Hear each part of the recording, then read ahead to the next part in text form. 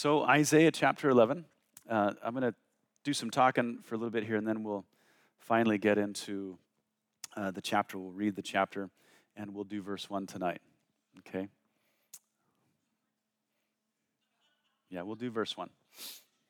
So it's a huge messianic chapter, and we'll exposit the whole chapter later.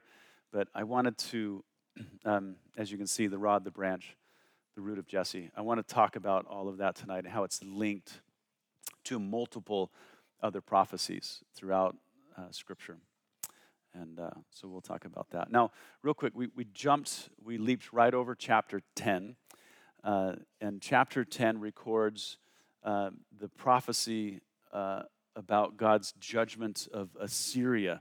Of course, future judgment, future to Isaiah, but past for us. We look back to it. And what had happened was Assyria, in being called of God as his instrument of justice, was to accomplish a particular mission, but Assyria became arrogant, and instead of just taking out Damascus and Samaria, they decided that they would also try to take Jerusalem, and Jerusalem was not a part of the plan. And so because of them going beyond what God had called them for, he pronounced judgment upon them. And the Assyrians were later defeated, just as God said, in 612 BC by the Babylonians and by the Medes. And the judgment upon them was so thorough that Assyria never rose to any kind of anything following that. In fact, Nineveh was so decimated as a city that it's difficult to even excavate the thing. But what is interesting is the Assyrian people as an ethnic group still exists today. In fact, Alan Schliemann, who is coming to speak at our church, he is Assyrian. Yeah, but he's harmless. He's nothing like these people back then. So, all right, so concerning our discussion today, all this stuff concerning Messiah that we've been getting into, and we're just now in chapter 11 of Isaiah. And as you know, there's a lot of chapters in Isaiah. Was there 62 chapters? Is that true? 66 chapters, like the Bible. That's right, 66 books. Now, beginning in chapter 2 of Isaiah, we started tracing this thread, this messianic thread, prophetically, not only to a kingdom, but also a king. We know that the kingdom, at least its headquarters, involves Judah and Jerusalem. That's made clear in Isaiah chapter 2, verse 1 through 4. And that also by the conquest of this Judean kingdom, the common practice of war and all of the instruments of war will cease. And all the people groups, as the text says, of the earth will be drawn to Jerusalem to the worship of the God of Jacob, where they will also be taught the ways of the Lord by the Lord himself. But we're not introduced to the king of this Judean kingdom until we get to Isaiah chapter 7, verse 14 through 16, where we discover that this king will be conceived and born of a virgin in poverty. But when we get to chapter 9, verse 6, we learn that this male child born in poverty will rise to power and establish a kingdom that will never, ever come to an end. And then in keeping with Isaiah 2, this king will come, of course, from the lineage of King David, just as God promised David in 2 Samuel 7. And this king will sit on David's throne, and he'll rule over what was David's kingdom forever and ever. And that same prophecy was actually referenced by the angel Gabriel in Luke 1, 31 through 33. Speaking to Mary, he says, "And behold, you will conceive in your womb and bring forth a son. You shall call his name Jesus. He will be great, will be called the Son of the Highest. And the Lord God will give him the throne of his father David. And he will reign over the house of Jacob forever and his kingdom, and of his kingdom, there will be no end. So the king, of course, who fulfills all of this is Jesus. And this brings up a good point. If Jesus had not been who he said he was, some of his claims would have been the most arrogant and presumptuous statements ever. If he was not who he said that he was. You know, many of his claims come to mind, but there's one in particular that is fitting for what our study is on. In Matthew 5, just after Jesus was finished talking about what we call the edicts of the kingdom, the Beatitudes, in his Sermon on the Mount, he said, "Do not think that I came to destroy the law or the prophets. I did not come to destroy, but to fulfill." Now imagine if he was not the Son of God and the man of prophecy. You've come to do what? The law of Moses and all of his prophets. Imagine how arrogant and presumptuous he would be if he was not who he said he was. But Jesus did come to fulfill both the law of Moses and the prophets, all that they said concerning him. In regard to the first, he came to meet all the demands of the law, first by obeying its commands perfectly, and second, by making an atonement for sins, both of which he did, all of which are required by the law. And then in addition to this, Jesus came to fulfill all that the prophets had said about him. And as we'll look at tonight, as we'll just scratch the surface, the prophets were full of Jesus. Just so many prophecies about him. Many of those prophecies, of course, he's only partially fulfilled. We know that every prophecy concerning his first coming has been fulfilled literally and to the T, but those prophecies concerning his second coming are yet to be fulfilled, at least in the way that they're described in the Bible. The issue before us now is the issue of the kingdom, which follows his second coming, okay? At his first coming, we know he came as a light to those who walked in darkness. We studied that in Isaiah 9. And a light that was then passed on to his people who were to shine that throughout the world. And since then, by his Spirit, he's been accumulating subjects for this future kingdom. And now that brings us to Isaiah 11, which leads us into an interesting study of the Messiah's identity and origins. So that's what we'll look at tonight. So I would like to read the whole chapter to you. It's not extremely long, but some of you might want to remain seated. I won't judge you if you stay seated, but if you'd like to stand as I am, you may do that.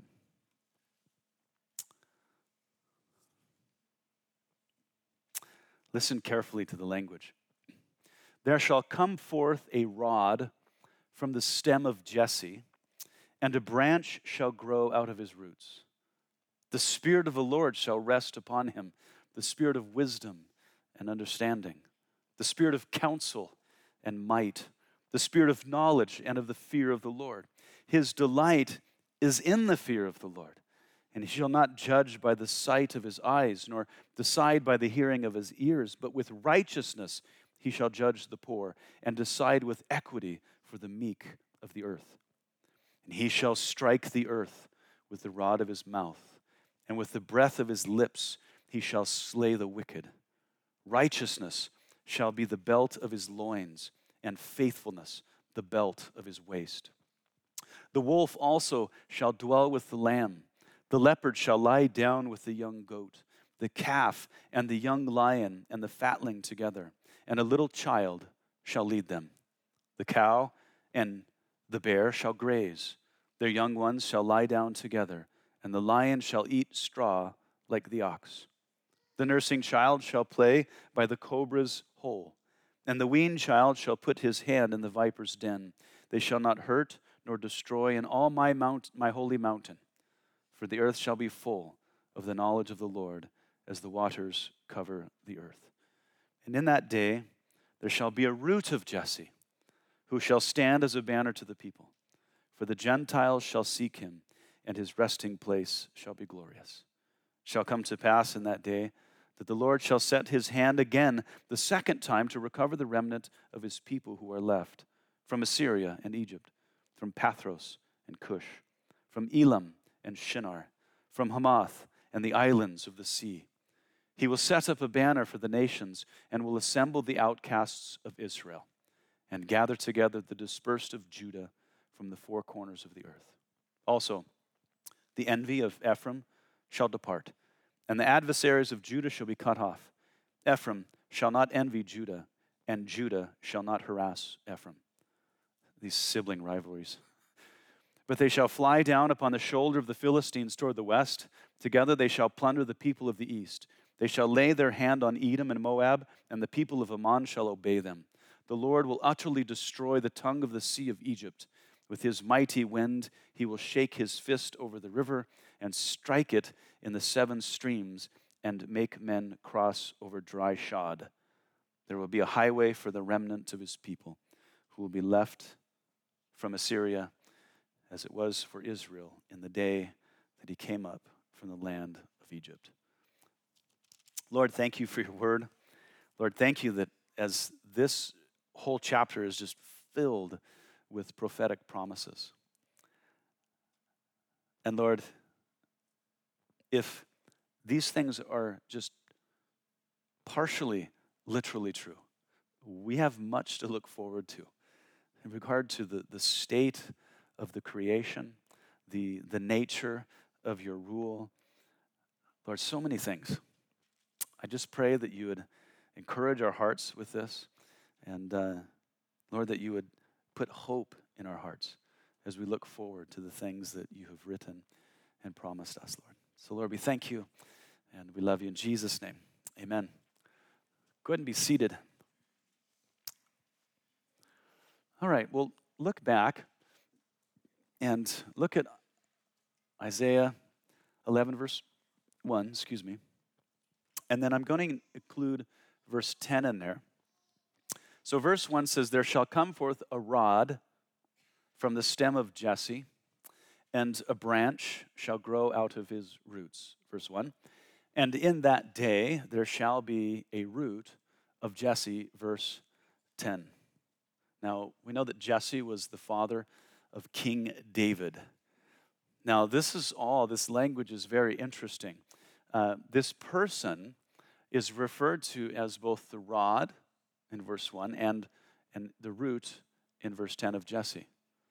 And this person is both the product and origin of Jesse. You follow? Of course, a branch comes from the trunk, right? And the trunk comes from the root. It says that this person is the stem, but he's also the root of Jesse. It's very interesting language, but how is this possible? How can this be true simultaneously? Well, there's another passage that is very similar to the way that these two are combined. It's in Revelation. It says, I, Jesus, have sent my angel to testify to you these things in the churches. I am the root and the offspring of David. Well, that doesn't clear anything up, really. We're still wondering how in the world is that possible, okay? So here it's not talking about Jesse, but Jesse's son David. He's the root and the offspring of David, okay? How does one precede and follow his progenitor? There's a number of other references like this in the Bible, many more. Let's look at a few more. When John the Baptist was speaking to his disciples about Jesus, he said this, "This is he of whom I said, after me comes a man who is preferred before me, for he was before me." You guys, John was 6 months older than Jesus. So how did Jesus come before him? Yeah, here's another. In Matthew 22:41, when speaking to the Pharisees, Jesus said, "What do you think about the Christ? Whose son is he?" They said to him, the son of David. And Jesus said to them, how then does David in the Spirit call him Lord, saying, the Lord said to my Lord, sit at my right hand till I make your enemies your footstool. In the psalm, David presents three persons like a chain of command. There's the Lord, who is Yahweh, a proper name. And the Lord said to David's Lord, who is Adon, that's a title. And then David refers to himself as my. Okay, so Yahweh said to my Adon, sit at my right hand till I make your enemies your footstool. So the Lord says to the one who is Lord over David, to that Lord, sit at my right hand until I make your enemies my footstool. Now, what's interesting is the first century rabbis to whom Jesus was speaking believed that the Lord of David is the Messiah, and the Lord of Messiah is Jehovah. But these rabbis also believed, as the text says, that the Messiah would be the son of David. If that is true, why then is David referring to his son as Lord? This is very backwards. No father, especially in that culture, would refer to his own son as Lord unless something very unusual was going on. And there was. So what's going on? Paul sheds some light on this in Romans 1 through 4, saying, Paul, a bondservant of Jesus Christ, called an apostle, separated to the gospel of God, which he promised before through his prophets in the Holy Scriptures, concerning his Son Jesus Christ our Lord, who was born of the seed of David according to the flesh, and declared to be the Son of God with power according to the Spirit of holiness by the resurrection of the dead. That Jesus is the son of two fathers, right? He's the son of David. Now, of course, in that culture, you say that your great-great-great-great-grandson is your son, and your great-great-great-great-grandfather is your father, right? So he's the son of David, his human fleshly father. He's also the Son of God, his divine Father who is pure spirit, John chapter 4. So the question is, who is his father first? Who is his father first? Now, Jesus told us in his prayer in John 17, he said, and now, O Father, glorify me together with yourself with the glory which I had with you before the world was. Before the world was. So Jesus was anticipating that he would be returning to his Father and that he would be restored to the glory he possessed with his Father before the world was created. Okay? His sonship to the Father is an eternal sonship, right? He has always been the eternally begotten of the Father. Begotten, not born, as the ancient fathers of the church would say. Okay. Consider the beginning of John's gospel. He says, in the beginning was the Word, and the Word was with God, and the Word was God. He was in the beginning with God. All things were made through him, and without him, nothing was made that was made. And then verse 14 says, and the Word became flesh and dwelt among us, and we beheld his glory, the glory as of the only begotten of the Father. Now notice carefully real quick, verse 1 says, the Word was with God, and then it also says the Word was God. The Word was with God in eternal relationship with the Trinity, okay? Now this being with speaks of his individual personhood of the Word. He's a distinct person who can be with, okay? But John also says that the Word was God. Now that's a reference to his eternal substance as God. He's only distinct in his personhood, but not in his essence. Also, all things were made through him, and without him nothing was made that was made. This implies that the Word was not made. Right? Okay. He's eternal. Colossians 1:16, we've been referring to this in verse 17, says that Jesus created all things and that he is before all things. Well, if Jesus is before all things, he's eternal. But if he's before all things, does it mean he existed before his Father? Certainly not his heavenly Father, right? Okay. Well, no, one does not come before the other because they're both of the same substance. This is why all three persons can be referred to as God Almighty. We know that there can only be one Almighty, but because they're all of the same substance, they can all be the Almighty. Amen? Yeah, one did not come before the other. God has always existed from all eternity as Father, Son, and Holy Spirit. Three distinct persons, one divine substance. One more verse regarding Jesus' eternality. Micah 5:2. But you, Bethlehem, Ephrathah, though you are little among the thousands of Judah, yet out of you shall come forth to me one to be ruler in Israel, whose goings forth are from of old, from everlasting.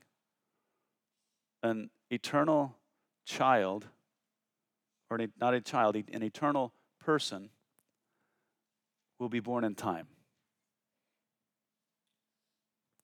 I have no idea how that happens. Okay? We often think of miracles at different degrees, like the creation of the universe, the healing of the blind, the lame. Nothing compares to the incarnation. It is the wildest miracle that God has ever performed. That the eternal God would come in the flesh and then exist somehow in time. It's just so beyond. I have no idea. It's something. He created time, and then he stepped into it. Yeah. So this Son, as we've been studying, upon whose shoulders will rest eternal government, he's to be conceived of a virgin in the city of Bethlehem, in a person who has existed for all eternity. He has no beginning. So back to our original question, how could this person both follow and precede his progenitor? How could he be the root and the offspring of David and Jesse, for that matter? Okay. So according to this child's deity, he's from eternity. Okay, preceding Jesse, preceding David as their creator and Lord. But according to the child's flesh, he was brought forth in time, taking on human flesh in the virgin's womb. So the eternal Word, as John says, took on flesh to dwell among us, to take our sins from us, that he might redeem us. Yeah. So Jesus is both the progenitor and the offspring of Jesse and David. Only God can pull something like that off, right? According to his deity, he is the progenitor of all. According to his humanity, he is the son of David. Yep. Now, Isaiah, back to our text, he's the very first one to mention Messiah as the rod, the branch, and the root. Now, he's mentioned in some obscurity that way in Isaiah 4, verse 2, but here it's with great clarity, chapter 11. But it's just the beginning. The branch becomes this major theme among the prophets. It just begins here. Jeremiah 23:5, similarly, verse 15, he says, "Behold, the days are coming, says the Lord, that I will raise to David a branch of righteousness, a king shall reign and prosper and execute judgment and righteousness in the earth." So here, the branch is specifically referred to as a king. And what this king will do is he will execute judgment and righteousness in the earth. Now imagine anyone coming upon the scene in a global context. What would it require for them to execute judgment and righteousness on planet Earth. Everybody will just welcome him and thank him for coming. You know, we live in this time right now where good is being called evil and evil is being called good. Okay, you and I do it as well, by the way. We're masters at it. When we do something wrong, we make excuses. And when we do that, we're calling our evil good. Chew on that for a while. Yeah. But for someone to come on the scene currently and try to exercise a single morality, there's only one thing that would cause: war. That's it. Yeah. Also, in line with this whole discussion about the branch, just before the Lord went silent for 400 years, during what we call the intertestamental period. Now, when we say silent, it's not that he wasn't, any kind of interaction with people of faith, but there was no writing, there was no prophet. So God, in that sense, went silent for 400 years from Malachi to Matthew. He revealed this to Zechariah. He says, "Hear, O Joshua, the high priest, you and your companions who sit before you, for they are a wondrous sign. For behold, I am bringing forth my servant, the branch." And again, then speak to him, saying, "Thus says the Lord of hosts, saying, behold, the man whose name is the branch. From his place he shall branch out, and he shall build the temple of the Lord. Yes, he shall build the temple of the Lord. He shall bear the glory, and shall sit and rule on his throne. So he shall be a priest on his throne, and the counsel of peace shall be between them both." Now, he just added a whole ton to the theology of the branch. You see, the branch is not only a king who sits on the throne of David, he will be a priest who sits on the throne.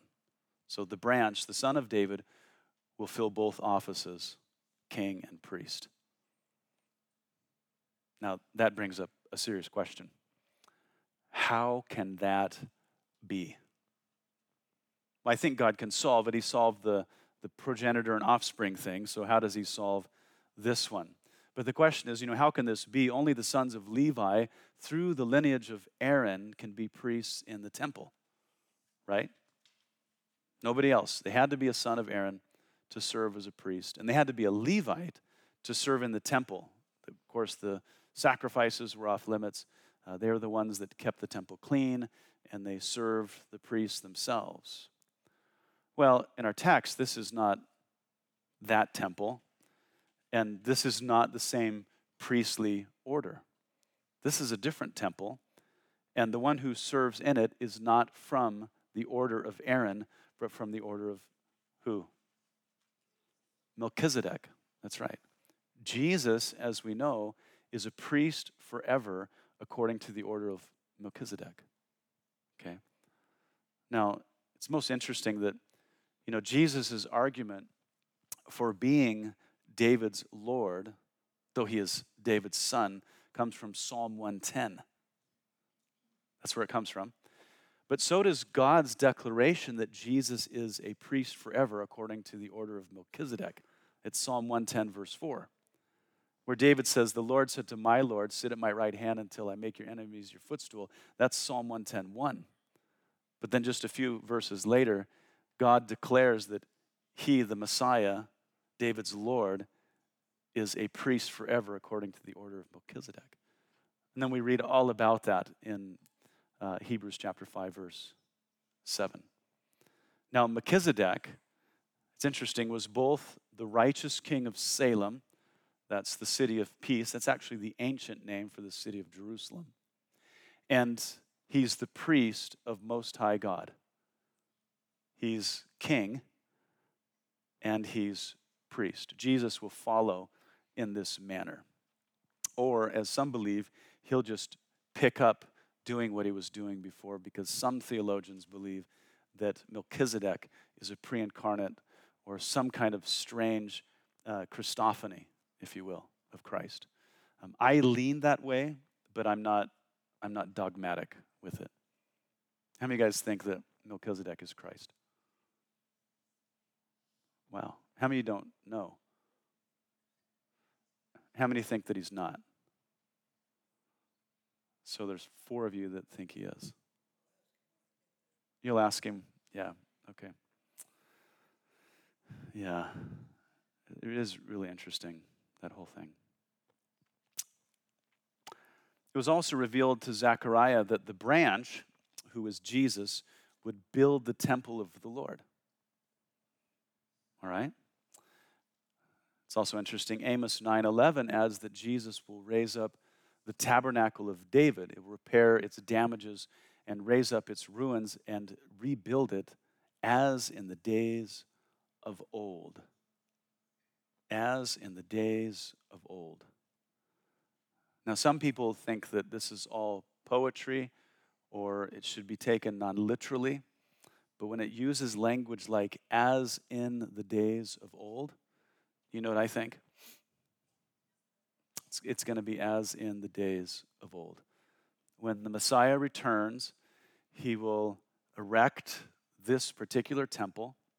He will rebuild, as in the days of old, the kingdom of David, and he will sit on the throne of David.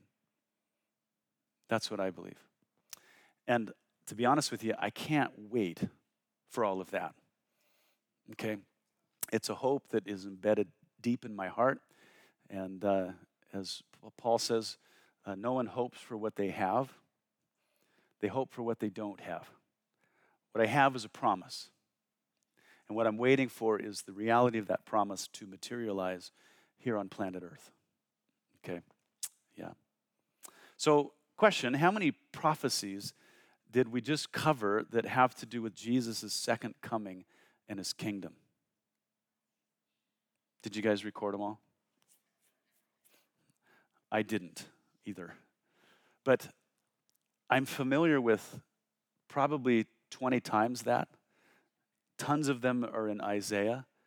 And those are just all the ones that, link the rod and the stem and the root together. It's fascinating. Connecting all these prophecies. And they're, you can stretch them into many other ones throughout the Old Testament.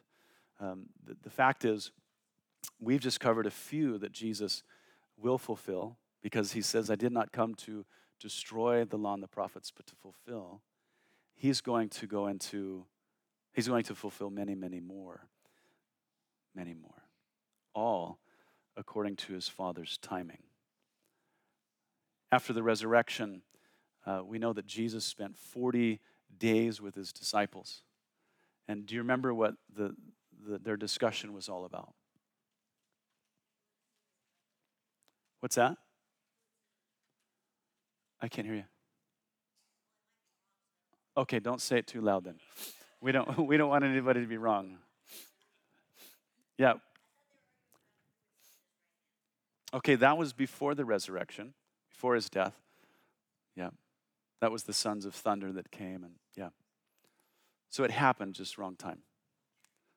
Does anybody remember 40 days? I mean, imagine the risen Christ. Your faith is now not in the hope of Messiah, but it's all of the promises, all of the things, the claims of Jesus. It's all true. All of their doubts have been annihilated.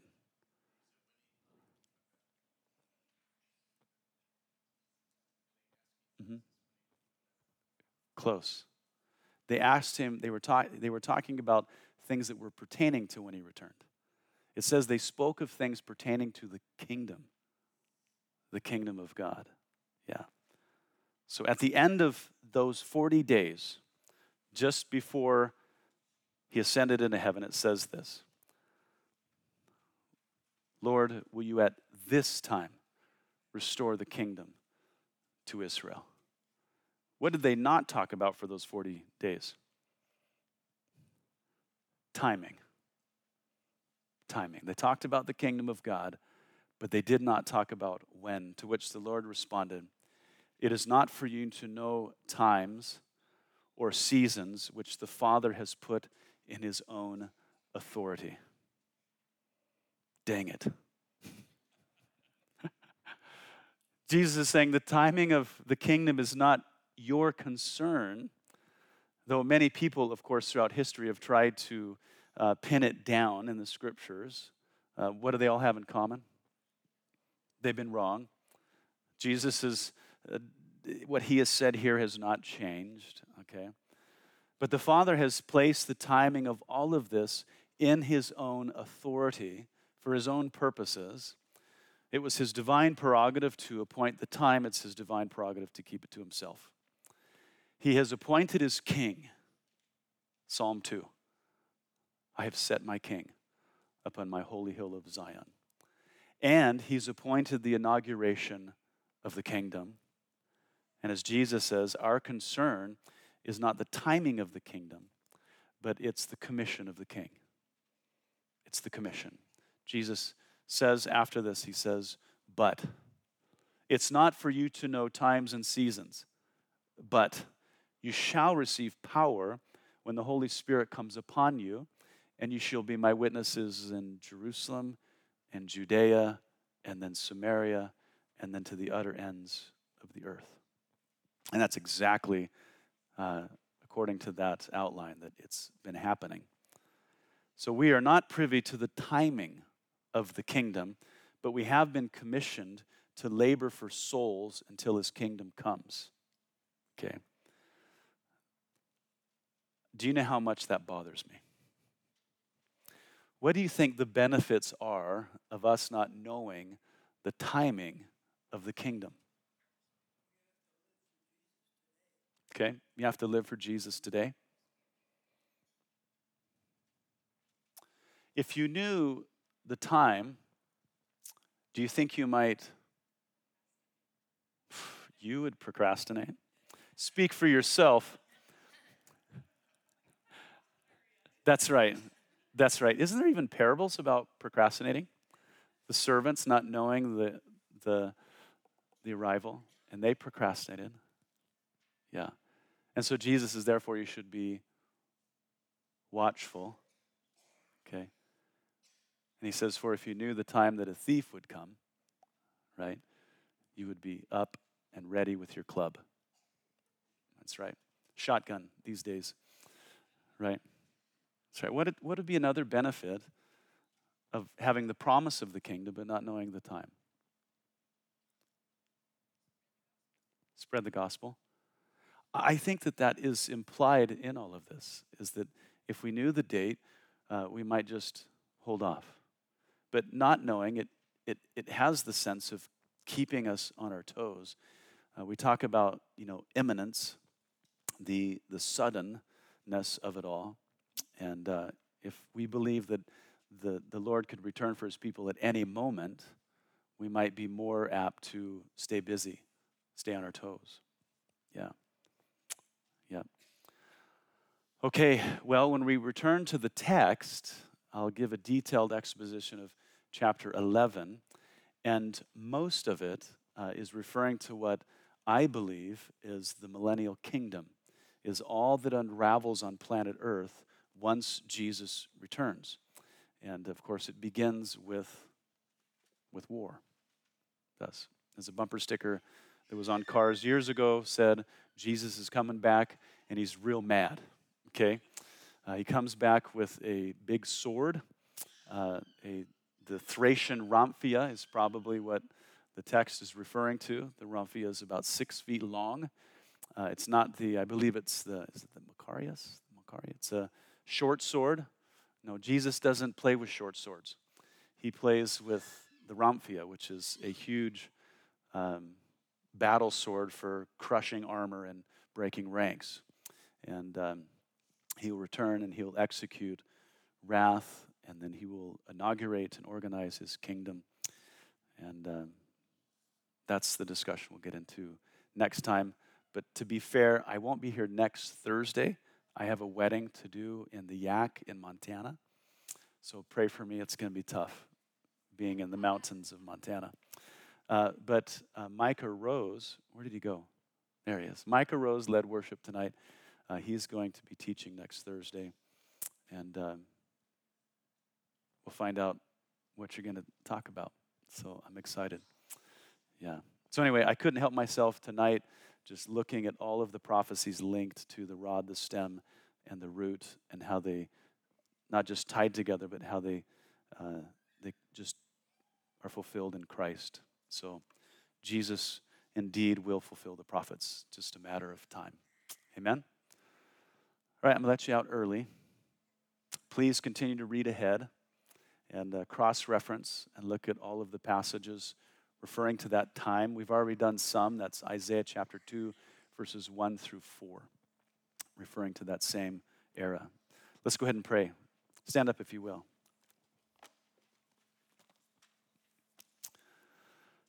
Father, we thank you for your word.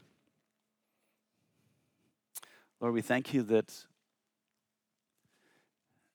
in your wisdom, Lord, your sovereignty, you've organized and orchestrated all of these things. Lord, you've revealed them to us except for the time.